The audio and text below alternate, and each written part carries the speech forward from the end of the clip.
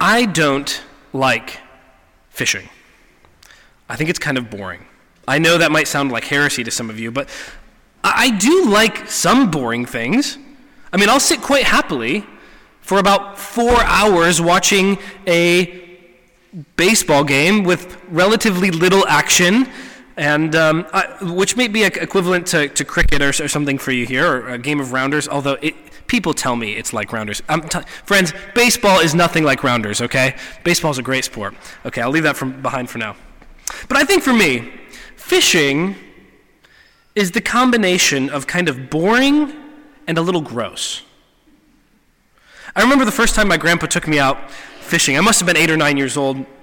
And I remember the first thing you have to do, right, is stick your hands into a small bucket of worms, okay? And then you take one of those worms and you impale it on a tiny spear, okay? Then you throw said worm and impaled on said spear, and you throw it into the lake and you wait around for a few hours. Okay, so if this doesn't already sound fun to you, then finally the moment comes when you get a little tug, and most likely, if you're like me, that little tug does not mean you've caught a fish. It just means that the fish has stolen your bait, and you have to repeat the same process over again. But let's just say you do pull it in. This is what the 8-year-old version of myself distinctly remembers about fishing the first time my grandfather took me out. Trying to grab this slimy, smelly, convulsing fish. And I thought, this is fun? This is like trying to grab jelly out of my toilet. This is not fun. The fish clearly doesn't want to be here. I'm not getting any particular enjoyment out of taking this fish out of the water either. What stood out to me very clearly is that the fish does not like to be out of the water. Water is where the fish is free to swim, where the fish is free to breathe, actually, where the fish is free to play, and where the fish is free to hunt for food. No one looks at a fisherman and says, "What amazing work you do, freeing those poor fishies from bondage to the sea." No, a fish isn't free outside of water, is it? A fish can't do what it's designed to do outside of the water. A fish can't be what it's designed to be outside of the water. The water isn't so much a restriction or it is a restriction, but it's a restriction that actually brings freedom to the fish, doesn't it? A fish out of water is not a good thing. A fish needs to be enveloped by water in order to flourish, and in order to thrive. Okay, silly example, right? But John wants us to know, in this passage, that a human, not swimming in the ocean of God's love, is a fish out of water. If you want to be free to flourish, if you want to be free to thrive, to love, to do good, to enjoy God and to enjoy His gifts, you must experience and you must bathe in the love of God. Each main point that you'll see, if you have that little worship program with you, each main point you see in your outline states that God loves frees us. When we experience God's love, His love actually changes us. God's love, you could say, creates a new environment in our soul in which we can be what we're designed to be and do what we're designed to do.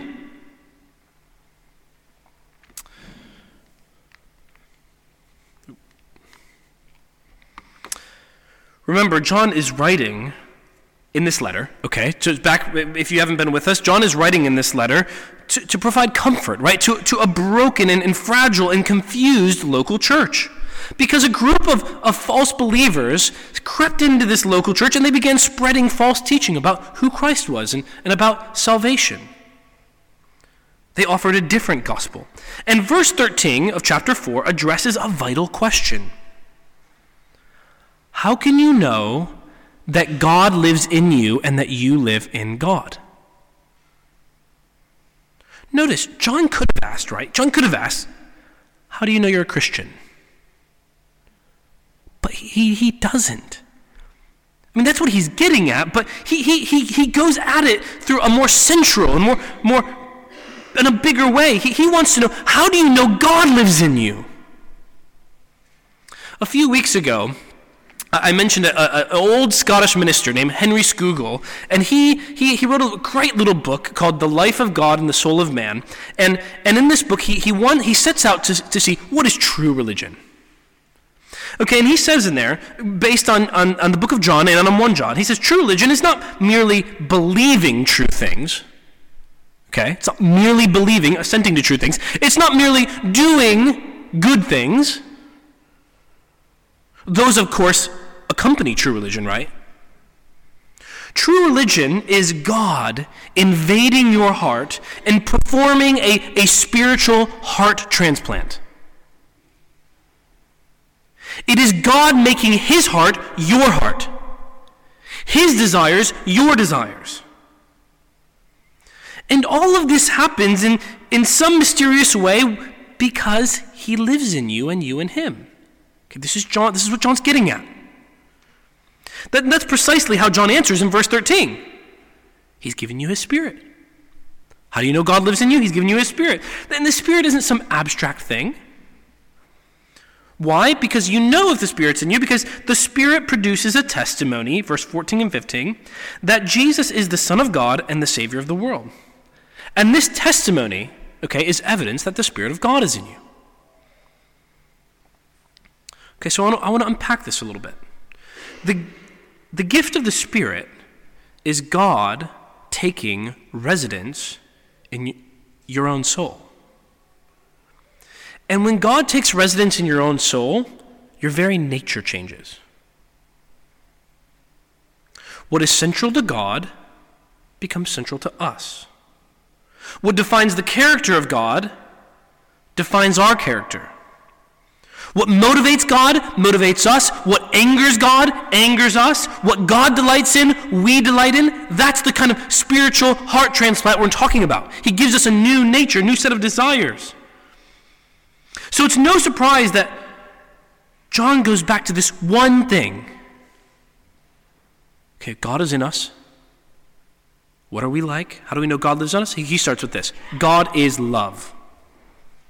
The fact that God is in you and the fact that God is love forms the foundation for everything he's going to say in this passage, okay? The fact that God is in you and the fact that God is love forms the foundation of what he's going to say. To boil it down, where God resides, God shows up. If the God of love resides in your heart, then the love of God is going to flow out of your heart. It's, as Ian said last week, this is less of a command, the love of God, than just a consequence. It's a fish swimming in water. It does it by nature. So last week we reflected on what it means for God to be love. Not just that God loves, but what does it mean for God to be love?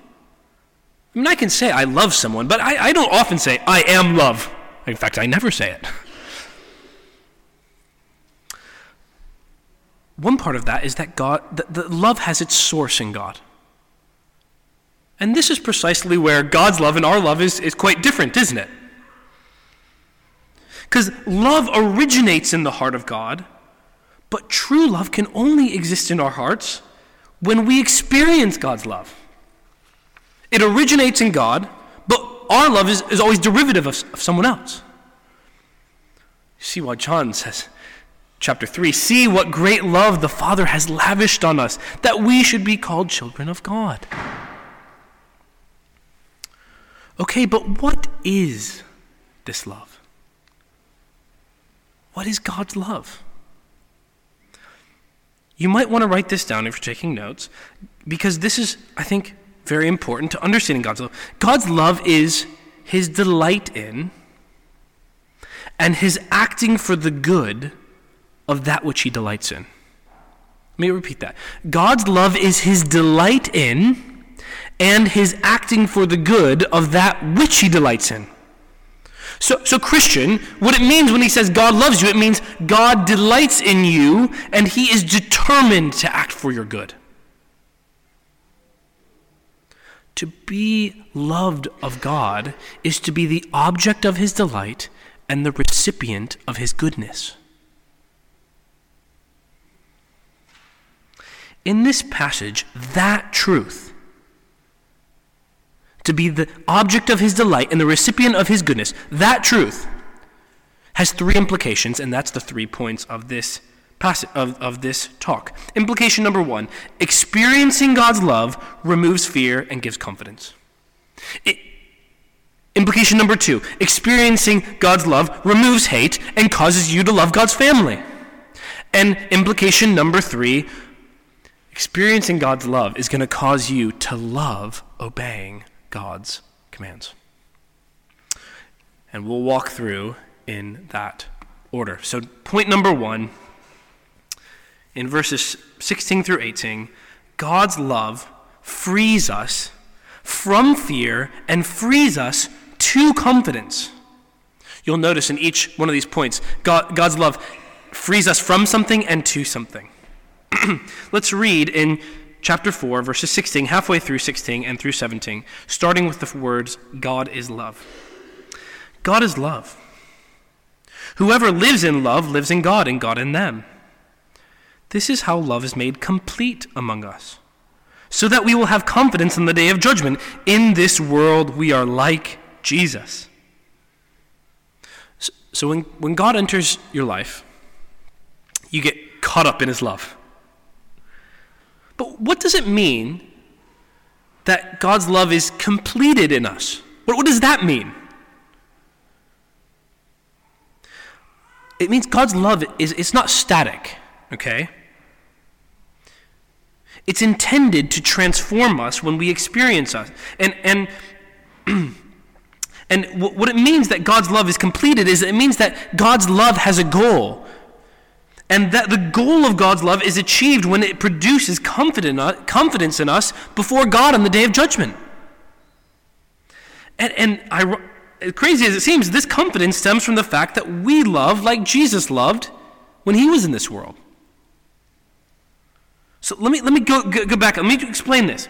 God's love for you will achieve its goal when you have confidence that God's judgment, future judgment, does not equal your destruction. And this confidence is a product of you living and loving like Jesus. Friends, John talks like almost no preacher talks. I mean, honestly, there were times this week when I thought, I can't preach that. Am I to tell people to look at their lives for traces of Christ-likeness and Christ-like love so that they can be confident they're not going to face God's judgment? Shouldn't we never tell people to look inward in order to have confidence before God?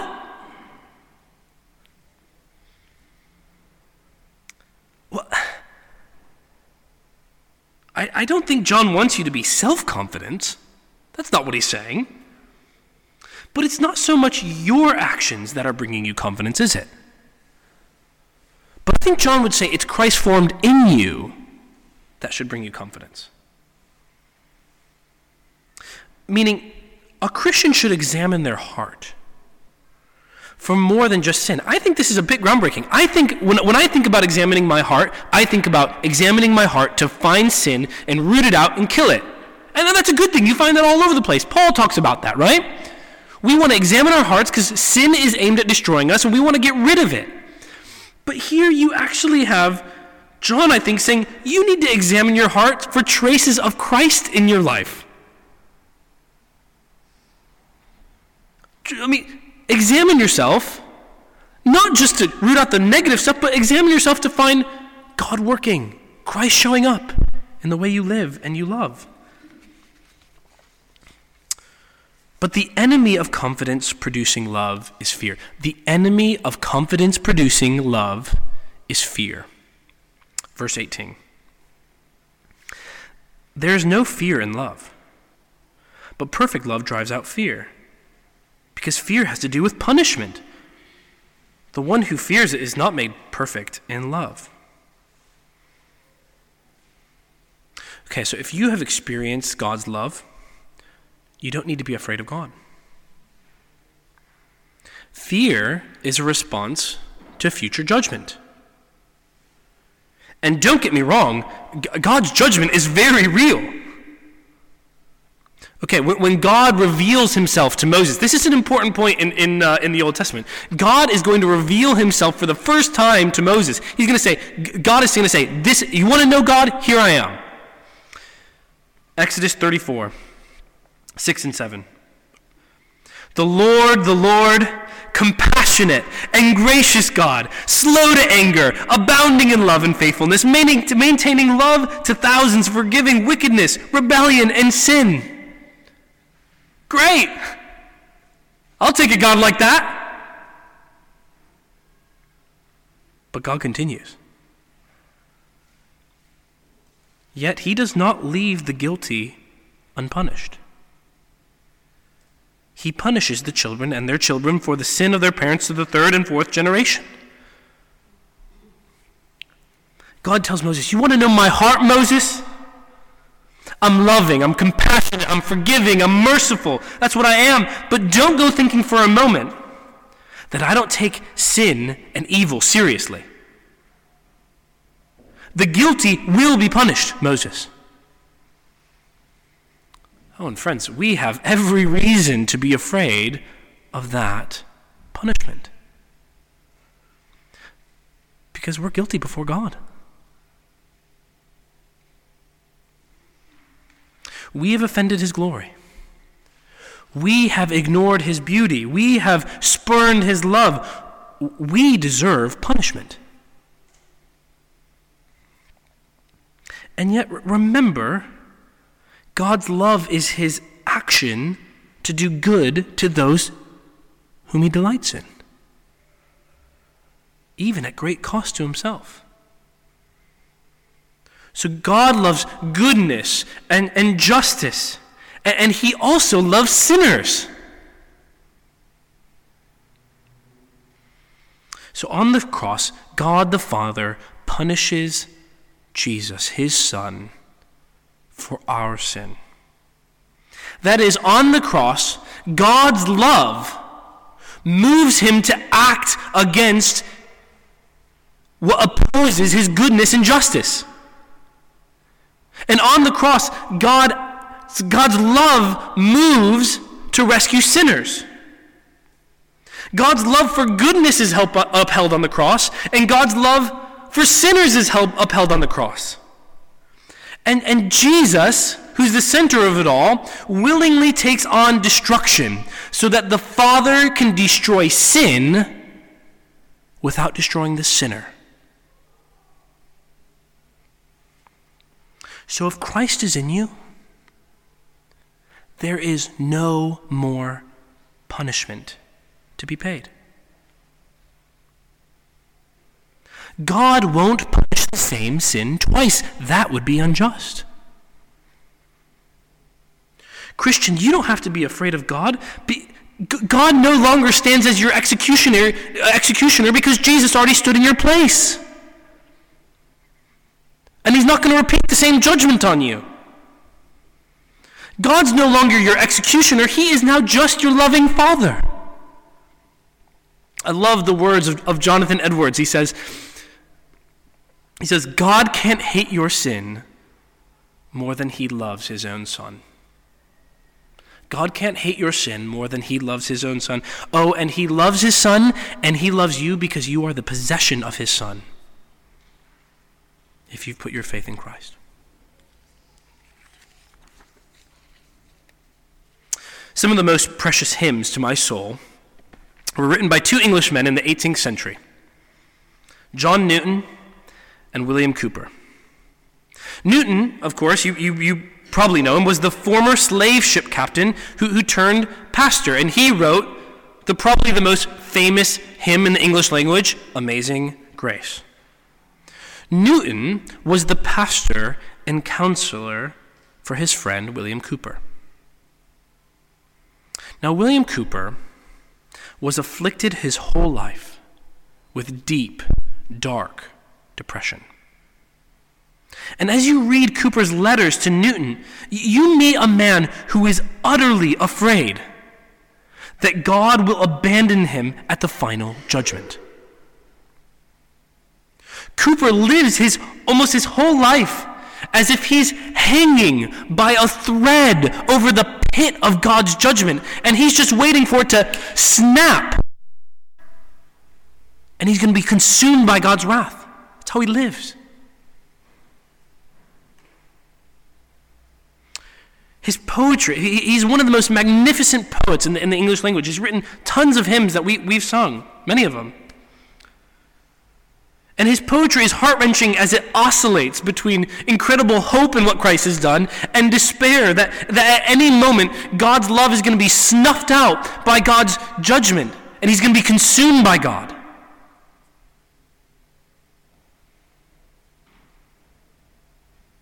No doubt, Cooper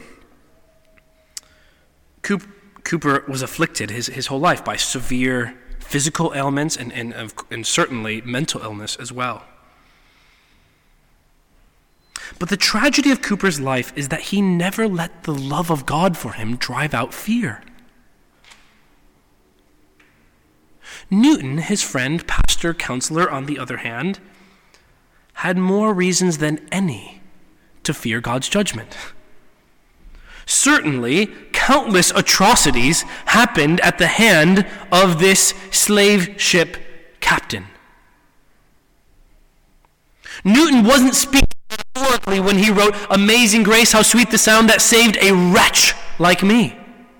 He wasn't speaking metaphorically. He believed it. Oh, but Newton swam in the ocean of God's love. And it gave him incredible confidence and joy in God. I wish you could read the letters between Cooper and Newton, and you see this tough and tender man who's produced, although his past is worse than almost anyone in here, God had produced this loving, long-suffering, joyful, God-exalting person in Newton, and in the way he cared for his friend Cooper, who was an incredibly difficult friend to have. But the difference between these men is that Newton believed fundamentally that God loved him, and it transformed his life, whereas Cooper was always skeptical of God's love, and fear ended up destroying Cooper both physically and mentally. Okay, so if you don't have to fear God's final judgment, what I want to ask you today is, what else can you fear? If you can stand before God in the day of judgment, okay, this serious, absolute, certain judgment, the righteous judge, the righteous and holy judge of the universe, tell me, what else do you have to fear? All other fears are lesser in comparison to this. Do you hear God saying, if God is for me, who can be against me? But what do you fear? Are you afraid of people? I am. Are you consumed and debilitated by what others think of you? I wonder if they think I'm a bad spouse. I wonder if they think I'm a bad parent. What if they think I'm a boring preacher? I wonder if they don't think I belong. What if they don't think I'm a good enough musician to be part? Does my boss think I'm competent? Did they like my presentation? Why didn't anybody say anything afterwards? What if those people in the church know how messed up my marriage is? What happens then? If God's love protects us from his own judgment, you don't need to fear others. God's love and his delight in you is not dependent on your parenting, on your marriage, on your work presentation, on your preaching, on your musicianship, on your popularity. God's love and delight in you is the bedrock that doesn't move, regardless of all those things. Some of you are worried about your past. What if they know who I was and what I had done? What if this church encountered some of my old friends? What if they reject me and lose respect for me? Some of us are afraid of the future. You may have a job that is always somewhat uncertain, dependent on the economy, never knowing if your future paychecks are going to be there. Maybe you fear what will become of your children, and it consumes you. Some of you might fear never being married. Some of you might fear never having children. Or it just might be that you're fearful, like sometimes I am, that your life will never amount to more than the ordinary wake up, go to work, finish work, come home, eat dinner, watch TV, put the kids to bed, go to sleep, repeat. All fears and anxieties we have in this life pale in comparison to the appropriate fear we should have of God's final judgment. But God's love for us has compelled God the Father to already execute his judgment on his beloved Son. And if that fear is removed, friends, we have no basis for any other fear in this life.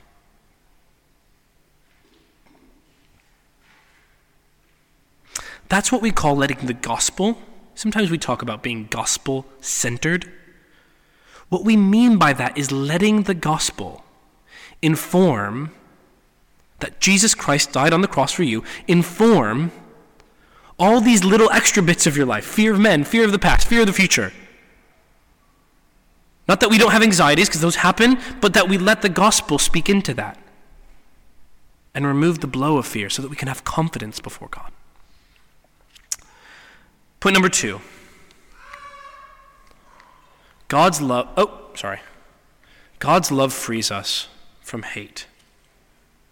And it frees us to love God's family. God's love frees us from hate and frees us to love God's family. This is in chapter 4, verses 19 through 21. Read with me. We love because he first loved us.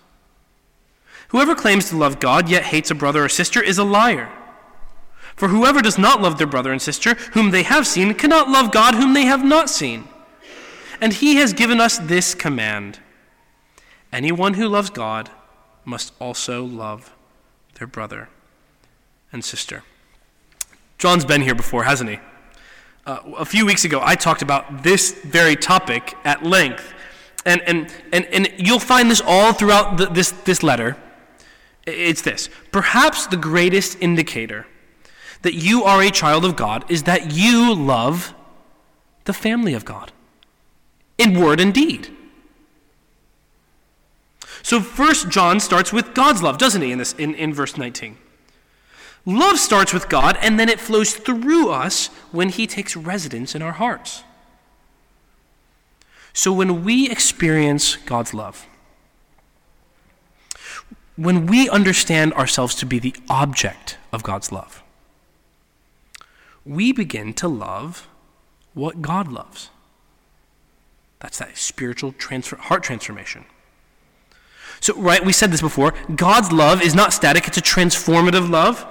It causes you to love and delight in the object of God's delight, and that's namely, God delights in his children. So friend, you cannot love God and hate his church. That's what he's saying. You can't love God and be indifferent about God's people. John says, how can you love God whom you haven't seen and not love God's children whom you have seen? Remember last week from verse 12? It is the children of God as they love one another. It's the church, okay, this church, as we love one another, that actually makes God uniquely visible in this age. Jesus isn't here right now, physically. He's ascended to heaven. And John wants to know, how does God show up here? He says, when my children love one another. Do you want people to encounter God in Rotherham? Let this be a jaw-dropping, loving, supernaturally loving community. I mean, it's just amazing to me. We often think of spirituality primarily as a private discipline, don't we? This is the way I thought of spirituality growing up my whole life. We primarily we take our spiritual barometer based on kind of how we're doing reading the Bible or praying or memorizing scriptures or fasting or something like that. And of course, those are all important. In fact, if you don't do those, you're going to have no nourishment to share with others. But God never tells us, you can know if you're my child if you read your Bible every day. Don't get me wrong. Don't go. If the application you get from this is, I don't need to read my Bible, you've misheard me, right? What I'm saying is, there's something about the communal aspect that is the core to understanding our spirituality. I want to maximize your view of the communal aspect of reflecting God. You can't reflect God isolated in an island with your Bible in the same way that you can reflect God in the community of Christ. Why? Because we don't worship a Unitarian God. We worship a triune God. One God who is three persons in eternity past. A God who is love. Okay, God says he is love. From eternity past implies that God by his nature is communal. He is one, but he relates to his persons in love. So we return and we return and we return to this idea of loving community in our sermons because it's how we reflect the community right in the Trinity itself. You can't do it on an island by yourself.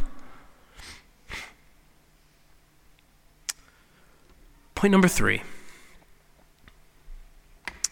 God's love frees us from burdensome rule keeping, and it frees us to joyful obedience. God's love frees us from burdensome rule keeping, and it frees us to joyful obedience. Let's read in chapter 5, verses 1 through 3. Everyone who believes that Jesus is the Christ is born of God, and everyone who loves the Father loves his child as well. This is how we know we love the children of God, by loving and carrying out his commands. In fact, this is love for God, to keep his commands, and his commands are not burdensome. So John works in a circle here, doesn't he? You know you love God if you love his children. And you know you love God if you love his children, and you know you love his children if you love God and obey his commands. Works in a circle. But what does love have to do with obedience to God, to God's commands? But before we work that out, we need to know what John does not mean when he says you love simply because you obey. Sorry, let me say that again. You need to know that John does not mean you love simply because you obey. What do I mean by that? A drill sergeant a soldier can obey his drill sergeant and hate his guts. You could obey your abusive father and despise him. You could keep every commandment of your scrupulous boss and loathe her, couldn't you? That is why verse 3 is so important to understanding what John means here. This is love for God, to keep his commands and his commands are not burdensome. What he's getting at is that true obedience to God cannot be separated from a deep-seated conviction that God loves me, and he delights in me, and he acts for my good. Therefore, you obey as a Christian, precisely because you trust that God loves you and desires to bring about your good. This has been a massive, transformative part in my life. My view of God before I was 18 years old, my view of God changed dramatically when I was 18. I thought, before 18 years old, I believed in the love of God. I would have told you, God loves me. But I hated God's commands. You want to know why? Because I thought of God's commands as punishment. I believed that God's command to sexual fulfillment in marriage alone was him being scrupulous with me. I thought God's prudishness about language I use and the entertainment I view was his harshness towards me. I thought his command to gather regularly with his people and love sacrificially was him putting a burden on me.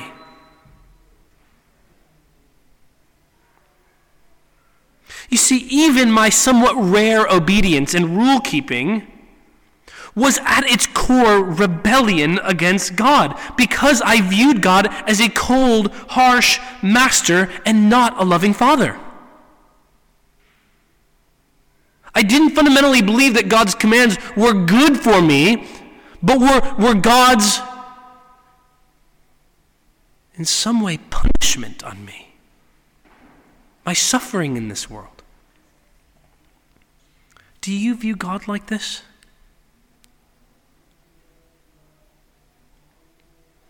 Do you view his commands like this? God is not like the Pharisees. Jesus stands before the Pharisees in Luke 11, and he says this, "You experts in the law, woe to you, because you load people down with burdens that they can hardly carry, and you yourselves will not lift a finger for them." No. Hear Jesus speaking on behalf of his Father to you. Come to me, all you who are weary and burdened, and I will give you rest. Take my yoke upon you and learn from me, for I am gentle and humble in heart, and you will find rest for your souls, for my yoke is easy and my burden is light. If you approach Christianity as if it is a burdensome set of rules you must keep to please God, you have never understood God's love. God's commands are given for you to flourish. God's commands flow from his wisdom, and his wisdom is aimed at making you flourish and thrive. So often, even us as adults, we are like little children who throw a tantrum at our parents for not letting us play in the front garden, when in reality our parents are protecting us, and they are caring for us, and they are loving us because they know there's danger on the street. Our children have no big picture in mind. They just know that's where I want to play. What I'm saying, we're like the little children, and we don't get it all. But we just need to have this foundational trust that God is good, and that he gives us commands that are good for us, because they're designed for our flourishing. Oh, and this is so difficult, isn't it? When the larger culture tells us that God's commands are harsh, or worse, evil. Have you ever found yourself apologizing for God?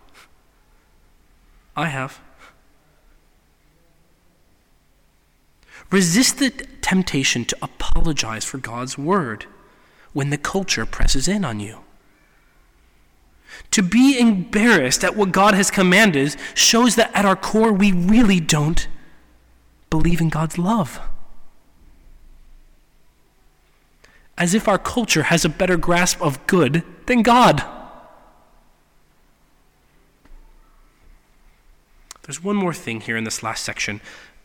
God's commands aren't burdensome, not only because they're aimed at our good, but also because he's given us the ability and the power to obey them. We can't do it on our own. Verse 4. Notice, verse 4 starts with the word for. Why are God's commands not burdensome? Because everyone born of God overcomes the world. The new birth, the new nature God has given you by the Spirit, has caused you to overcome the world. Okay, the word world here is not this big bad thing out there. Stay away from the world. It's what he defined in chapter 2 as the lust of the flesh, the lust of the eyes, the pride of possessions. Friends, what I've said before is you don't have to walk out your front door to find the world. It's right here. We don't have to leave this building to find the world. What he's saying is the Spirit has been given to you so that you will overcome the world, which is the lustful cravings of the flesh that you don't have to go very far to find.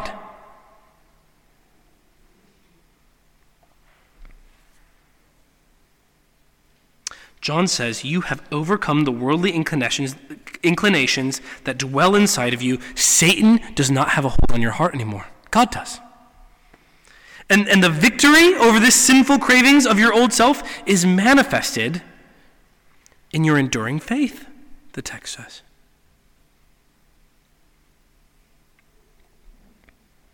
Well, as we close,